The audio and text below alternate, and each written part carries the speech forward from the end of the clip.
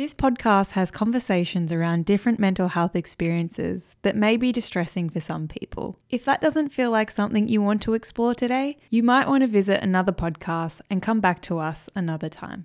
Discovery College acknowledges the traditional owners of country throughout Australia and recognises their continuing connection to lands, waters and community. We pay our respects to Aboriginal and Torres Strait Islander cultures and to the elders past and present. They have never ceded sovereignty. In this podcast, we share stories that help us learn from each other, connect us and inspire growth. We want to acknowledge that this way of being, of coming together to share knowledge and stories, is a tradition that has already existed on this land for hundreds of thousands of years as a part of the culture of First Nations people. Discovery College acknowledges the views shared in this podcast are about mental health experiences, but are not a substitute for professional mental health advice and support.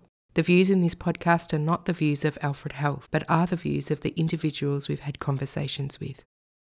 The stories we share on this podcast aren't just stories, but memories of the people who have bravely shared their experiences with us. Remember to take care of yourself as you listen, as well as to take care of the stories that you hear.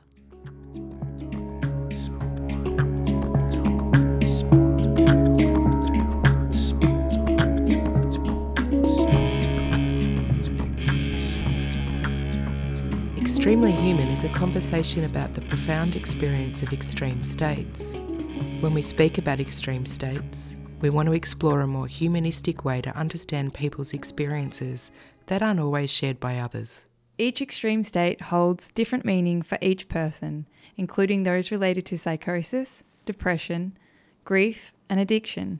As we chat with a variety of humans, we explore the important question: how can we respond to distress with greater compassion and humanity?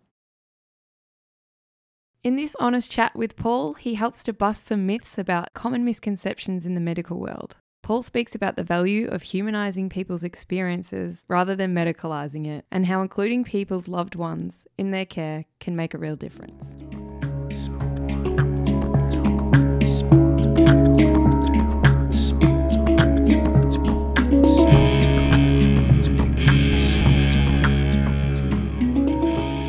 Here we are again, Paul. Thank you for joining us in our humble little studio. Yeah, we're pretty excited to have you here, Paul, and to talk with us about this topic. Don't give me too much pressure. Yeah, no pressure. No pressure. For those who don't know you, Paul, can you just tell us a little bit about yourself? Sure. Well, I'm a child psychiatrist, and I actually came up to 20 years working at the Alfred a few months ago. So I've been in my job as like clinical director of Alfred Kim's for that time. Wow, long time. Long time. A lot of knowledge. Well, you might say it's too long. This is totally putting you on the spot, but if you had to give one sort of short statement to say what you stand for as a psychiatrist, what would it be? Wow, that is, I don't know if I can do it in one statement, but I mean, like anyone, you're hopefully going to try to make the system better. I mean, I've got quite a privileged position because I'm in charge of, I think we've got about 200 staff, so really my job is hopefully help people get the best out of themselves. Mm-hmm. That's my job. And it is something you can't take lightly because I do actually have power, and if you're not going to use that for good, then it's a shame. Mm-hmm. That kind of reflects why we thought you might be a good speaker today, because the issues that we're talking about is really about how do we make the system work better for people who are in extreme distress. Before we get to that, we have a bit of a standing opening question, Lise. Yeah. Paul, I'm sure you have across your time, but have you or anyone you know had a disproportionate reaction to anything at all? Yeah, I think it's hopefully it's supposed to be a bit lighthearted because I don't want it to sound trivialising what we are going to be talking about, but I did think about this question before I came, and I did burst into tears after Richmond won before Richmond won the 2017 grand final. I think some people would think it's a game and why are you getting so emotional about a game, but we actually hadn't won a grand final for 37 years. Yeah. And I don't know, just the way it happened as well. Yeah. Underdogs and what it meant to a lot of people. Yeah. So I'm trying to justify why it wasn't disproportionate, but I think a lot of people would think that's pretty extreme, disproportionate to a swinging game of football. We're sort of interested, Paul, when we talk about the word or the phrase extreme states, what comes to mind to you? Like, what do you think about? Honestly, I didn't know that term until I attended the discovery course that you guys ran, because as a psychiatrist, you get trained in using more medicalised language like psychosis, or in fact, we talked about schizophrenia. So what comes to mind when I hear that word is what I learnt there, which is a more humanistic way of describing experience for people when they're out of touch with reality, or their emotions are out of control, or their feelings are out of control.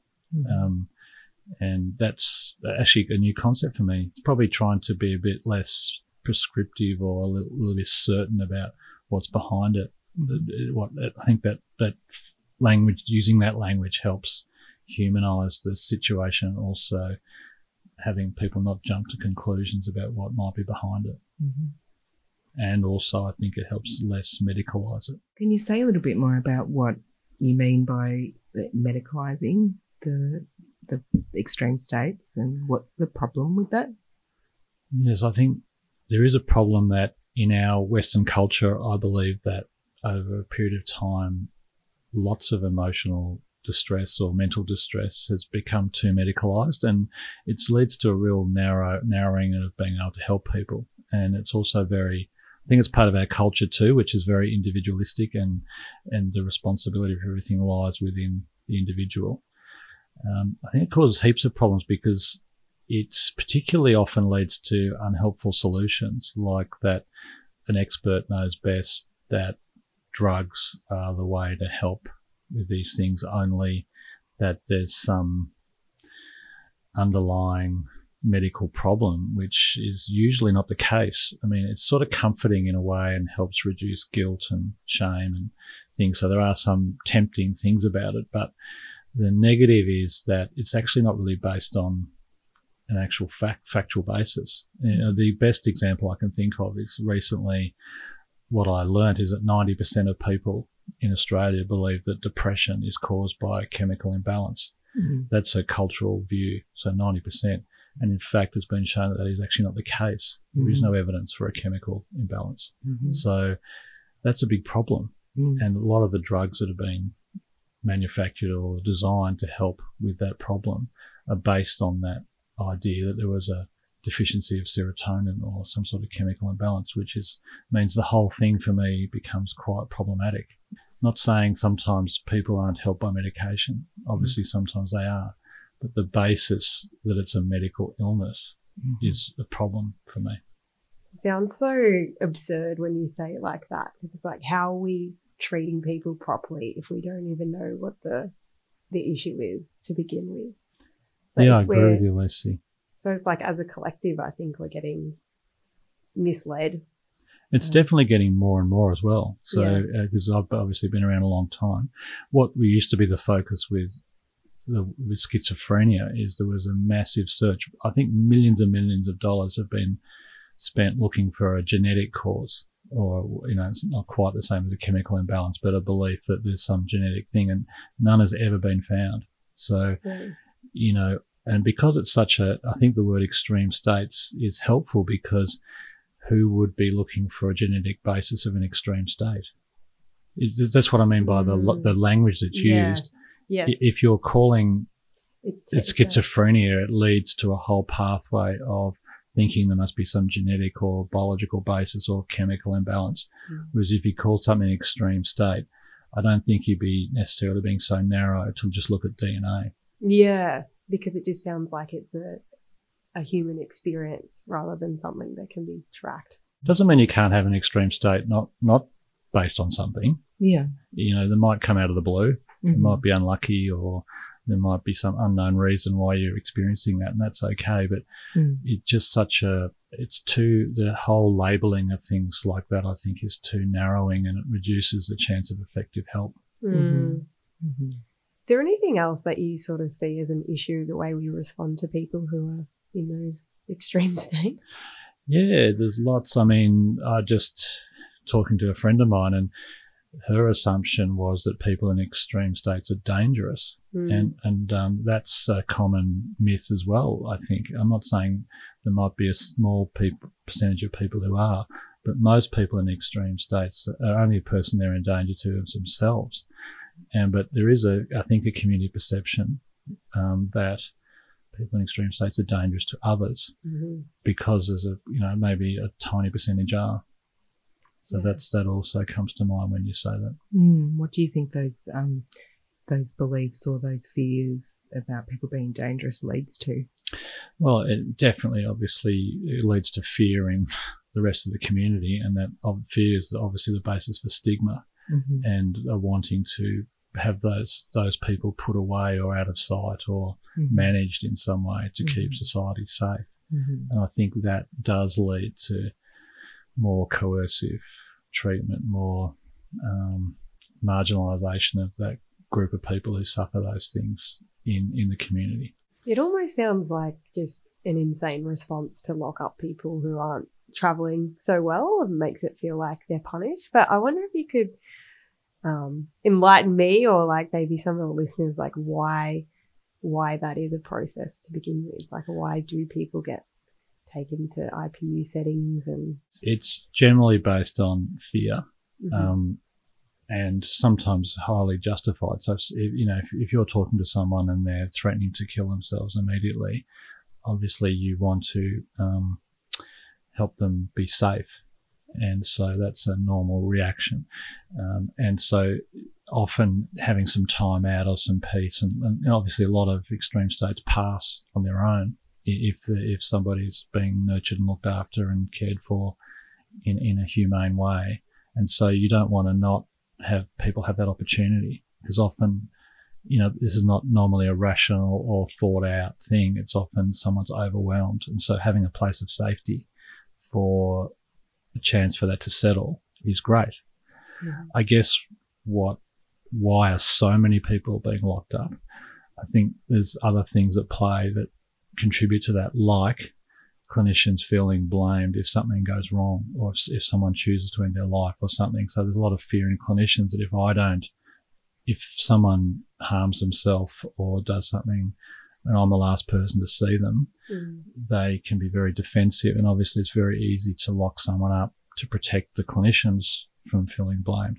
So that is a massive problem. So I think that skews it. That's why sometimes I think there are not other alternatives sought to help that person in that extreme state because of the fear-based practicing that's set up systemically for clinicians. So I think there is a place for people to be in a place of safety against their will when they're completely in extreme state and can't be rational about what they're doing or don't have capacity to make thoughtful decisions, in a crisis situation. But locking someone up long term for that problem is not usually helpful either. But in a short term, if it's kind, compassionate, and in a nice environment, it can be really helpful, I think. I don't know how much it works. Do you think it works? I mean, there's probably elements that do. Yeah, I think, well, in terms of does it reduce people's chance of suicide, I don't think there's any evidence that that's the case. In fact, but it's very hard to prove that. And I certainly obviously have put people in hospital against their will, which I thought was justified at the time, because I was so scared about their risk of suicide not normally hurting someone else, normally their own risk to themselves. So I think it is justifiable, but I think we do it too often. And I think that too often is because of the fear-based practices that happen, because of the way, in particular way, suicide is investigated and in the fear that clinicians feel responsible for the outcome. Makes me think about just the result of that is clinicians and services are often in a position of us against them. So there's this real kind of we're working against people rather than with. It made me think about earlier on, Paul, you said, the medicalisation leads to expert approaches, certainty around, or a false sense of certainty around the cause. If that's not happening, what do we do instead? Yeah, well, I think that things are improving to some degree, and I think the main issue is trying to involve as many people as possible in decisions like this. Obviously, for us in a child and youth setting, it's family. So, we're always trying to see if people can be supported in their own environment at home with their family. But if you don't involve them, that can't happen because, and there's often issues that are brought up about confidentiality and things like that. But I think, I personally believe we're getting better at having those sort of crisis response be a social network or family response. And even if that doesn't, even if that does involve in someone being put in hospital against their will, at least it's done in a more transparent, open way, more, there's no secrets. It's done with everybody's mindfulness, and it also, I think, should lead to people able to leave hospital quicker in some sort of plan and openness. I think that in the past, what happened to people was a much more secret, much more things against their will without them really understanding why. And also families felt very shut out of those decision-making processes because the medicalisation puts the problem in the person and the responsibility with the expert. Whereas if it's more shared decision-making with people that love the person and the person, I think that even though it doesn't sound that different, I think it makes a big difference.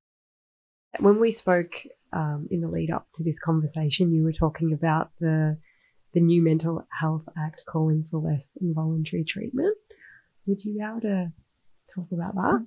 Yeah, well, rightly or wrongly, I mean, that's, I met with this guy, Terry Laidler, who's going to be I think the chair of the Collaborative Centre, which is supposed to be the heart and soul of heart and mind of the new, of the Royal Commission. And the two priorities, one of the priorities he has is reducing the number of community treatment orders. And that's what society wants. And where really psychiatrists or mental health professionals need to be in keeping with society's views, I think, they're laws for the society. It's not just up to us. And I personally agree with it anyway. Obviously, I have supported some people being on a community treatment order, so it'd be very hypocritical of me to say never. But we do have a high number in Victoria. I've heard it's the highest in the world. Really? So why Victoria? Well, firstly, I think sometimes I've personally been involved in situations where I feel it's been helpful. So I'm not going to say it's completely unhelpful. I think, though, this fear-based practice and this idea that experts and clinicians are responsible for someone's life, and if something goes wrong, it's their fault, that, in my opinion, definitely leads to a high number of community treatment orders because they're, it's taking risks and allowing people to make decisions about their own life when they may not be always in the best frame of mind, which is a difficult thing. But if you've also add the other layer that you're going to be criticised or blamed if they choose something that's like suicide or self-harm or something, I think there's a higher tendency to have people on involuntary orders. That's my opinion. What are some of the things that happen that perpetuate fear-based practices? I think there's many, many things, but I think the first thing that's happened in Victoria is the use of root cause analysis to investigate suicide, which, even though it says it's looking to find the fault in the system about why someone chose to end their life, the system is people. And so people that I've experienced, when they have to front up, if in a very rare but tragic situation where someone's taken their life, they have to go through some grueling investigation process where there's incredible scrutiny on the notes that they write, on the exactly minute by minute what happened in the few days before that person died.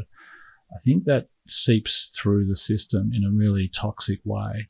That's the first thing that needs to change, in my opinion, because if you're going to do those root cause analyses, you can't deliver on a just culture, which is another whole topic, but the culture where clinicians are compassionate, kind, and free to work in a meaningful way with people. If you're going to they're always going to feel that the organisation doesn't have their back or someone's going to blame them. And it just, natural human thing is to practice defensively. So I think that's the biggest barrier. There are other barriers though. I mean, I think the tendency to be medicalised and not involving families as much or really focusing on individuals is a problem as well. Mm-hmm.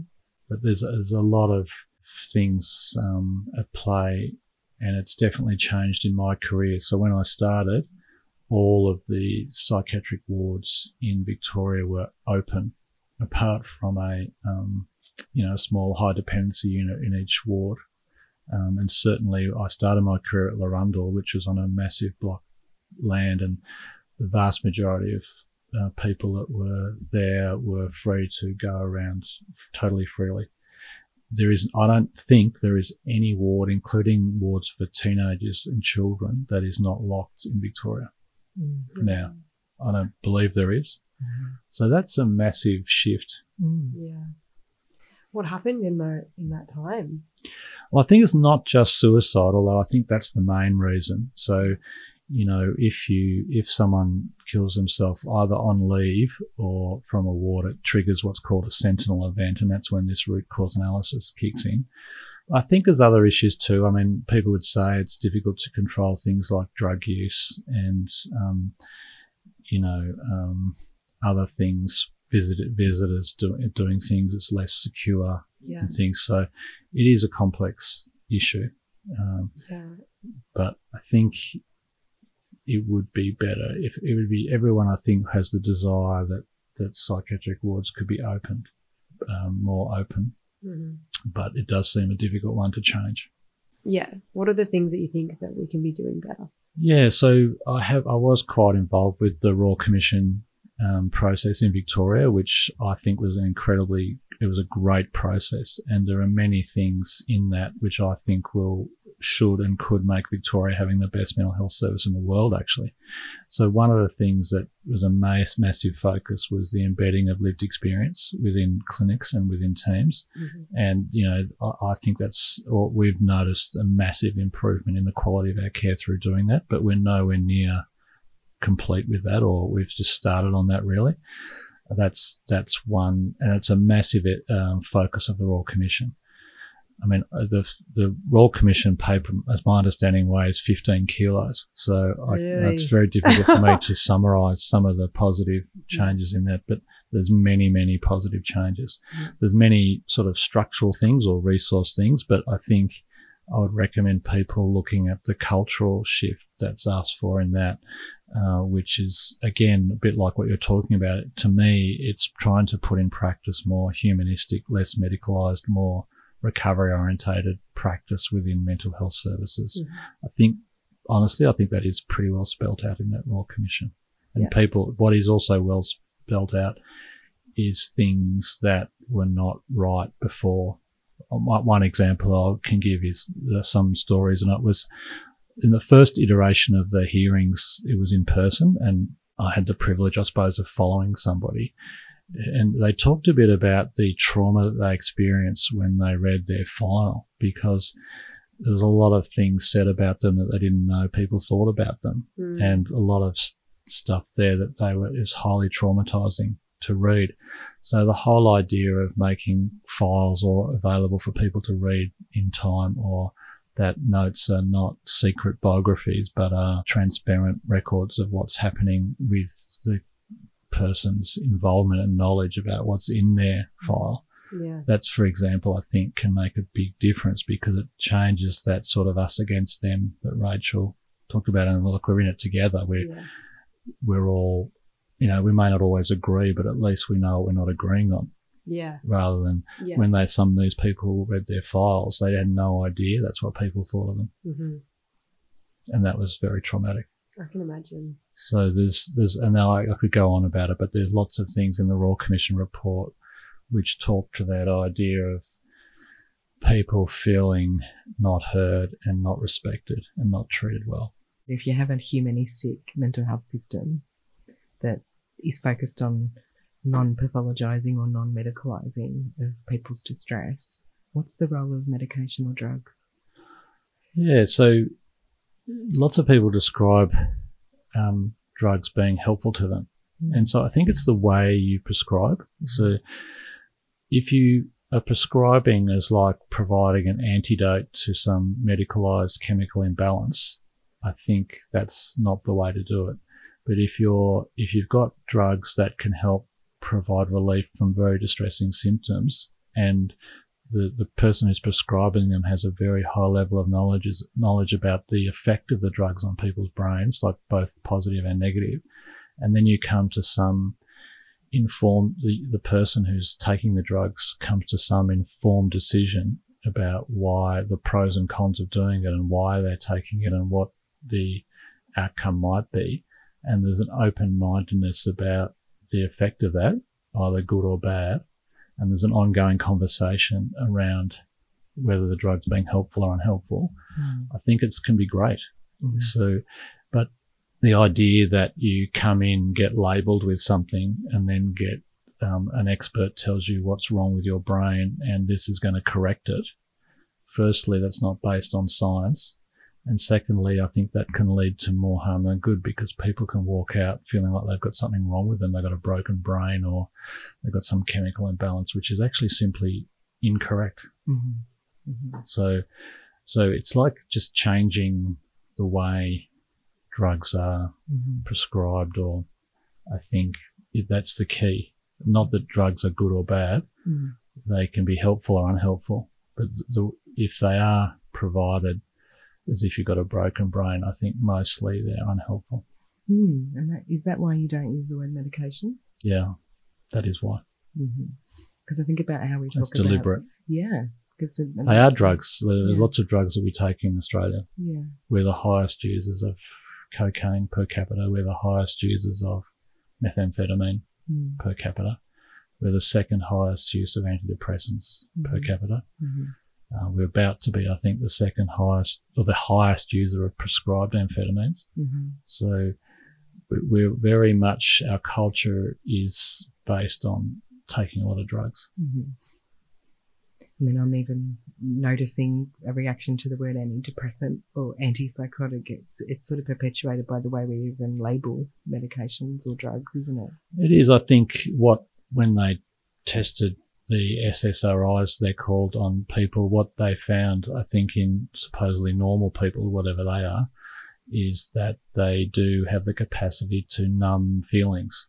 Now, that could be good. If you're really distressed, it might be nice to have your feelings numb, but it also might numb good feelings. So as long as you know that and you're taking it with informed consent, not like that you've got low serotonin, this is going to correct your broken brain, then I think it's okay. But the naming is all, for me, it's marketing. So it's a marketing strategy. Make everything seem so clear. Clear cut.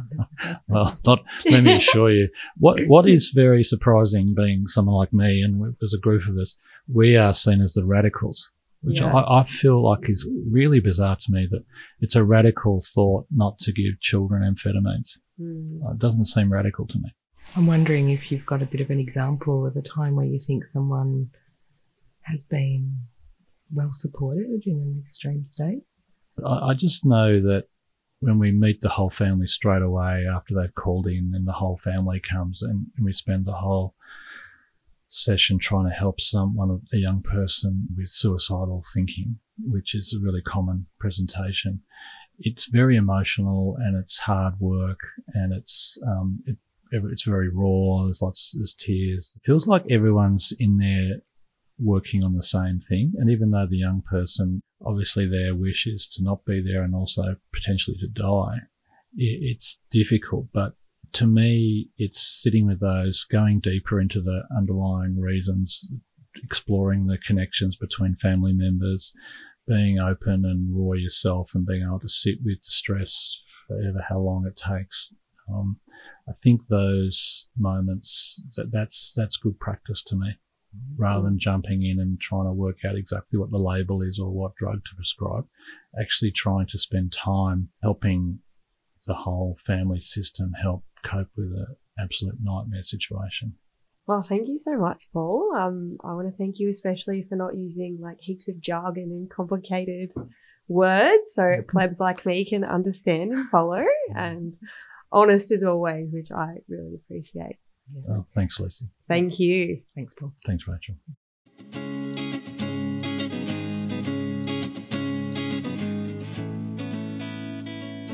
This conversation with Paul, Lucy, left me feeling really hopeful, because it was sort of like, I was left thinking, how good is it that there's leaders in our mental health field who think this way and who are, really working really hard to create a culture in mental health care that is demedicalising and is, cautious about the pathologising and how that leads to really limited ways that people can be helped. And so refreshing to hear that, because it's actually quite brave for a psychiatrist to come out and say, speak so candidly in the way Paul does. Yeah.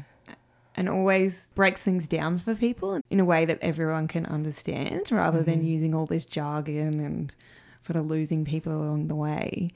Paul really simplifies and helps you understand the truth of what can go on in the medical world. Yeah. And I find that so refreshing. Yeah. And uncommon. Yeah, it is. I feel like I've learned a lot from Paul, both in this conversation but also in lots of different ways that I've been able to learn from him, and I'm very grateful. He gives a gold nugget every time I speak to him. A new gold nugget every day. Thank you, Paul. Thanks for coming on.